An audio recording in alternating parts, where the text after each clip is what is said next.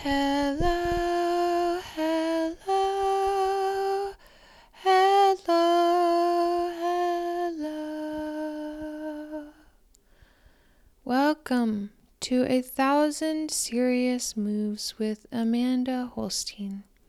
I am honored. I am blessed. I am here now.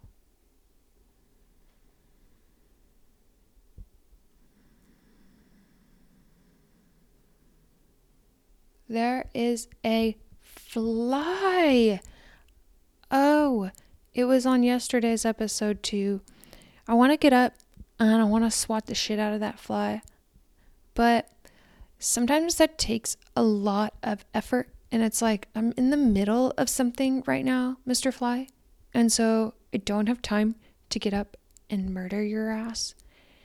And because when I'm starting to get focused, if I get up and exert a lot of energy, especially on killing a thing, it's going to disrupt a certain pattern of energy that might take me a minute or two to get back in alignment and in tune. And so I'm just going to let it be. I'm going to let the fly fly. And I'm just going to speak these words that I know are true, which is that regardless if I do anything or not, that fly will be dead in no more than 24 hours because flies do not live more than 24 hours within a house. And so I just did magic is what I just did there is I just spoke words of power, especially because they're known to be true. So then it makes it even more so. And sometimes, this is very strange, is that when I start to ignore a fly, it seems like it just disappears. And then I don't even find its carcass anywhere later. It's just like, it just disappears. And so that's just another lesson on where I focus my attention. And I do think that it's perfectly all right to kill a motherfucker fly. At least, when appropriate. Sometimes it doesn't really matter. I'm not really I don't really give a shit like that. I do vegetarian. I do vegetarian because of my particular spiritual path. There's a particular initiate. I'm a particular initiate of something that I have been called to, at least mostly vegetarian for spiritual reasons. It hasn't, there's a certain level of yes, the animals. And then it's just a certain level of the interconnectedness of all things. And so we're talking about energetics here. And the way to be in tune with that type of magic, I'll call an awareness of energetics magic, is to first become aware of it. And then I think it's easier to manipulate, or because then you are aware of what works and what patterns tap into certain flow. And the way to do that is by pausing, observing everything exactly the way that it is. Even if you do that for 1 minute or 1 second, just that moment of awareness with no thoughts, no nothing, just being. Just do that. Over time that awareness builds up, and then everybody can become aware of energetic patterns and being more intuitively connected in different ways. Meditation is another form of that. The way that meditation works is that you're training your brain to be detached. There's that word again, detached. And so that whenever shit does go down throughout the day, that you are just naturally able to have more space and not flip the fuck out. And, if you're interested in, I don't think magic should be held secret, and I don't think that it should be condemned. I think that everybody should have access to at least the tools necessary.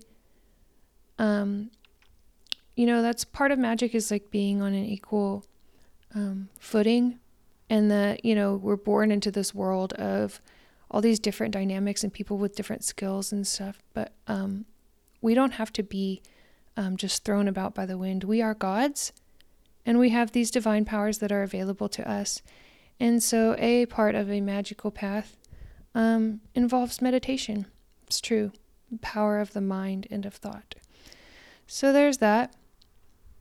And then, I don't know how I transition. And then, transition to Psalm 91. Psalm 91 is a powerful MFer. I've mentioned this psalm previously about how I do it. It's part of my particular practice when working with certain spirits. Okay, this psalm is like protection, okay? Lots of different things. Let's see. I'm going to just read you a bunch, okay? If you travel by night, pray Psalm 91 and you will be without fear. If your child is taking a fright, if your children are getting really scared, they can carry Psalm 91 with them. It is also used for protection, and you can make an amulet to protect a newborn from sorcery. You can make an amulet to be protective against the evil, protective. It can heal eye ailments if someone's possessed by an evil spirit. So I would say, like, if you want any type of protection at the beginning of the day, Psalm 91, my dude. And I would pray it 3 times if I were you. And then same thing, if your kid is like being scared or like scared of the dark, then, there's my timer. Hang on one sec.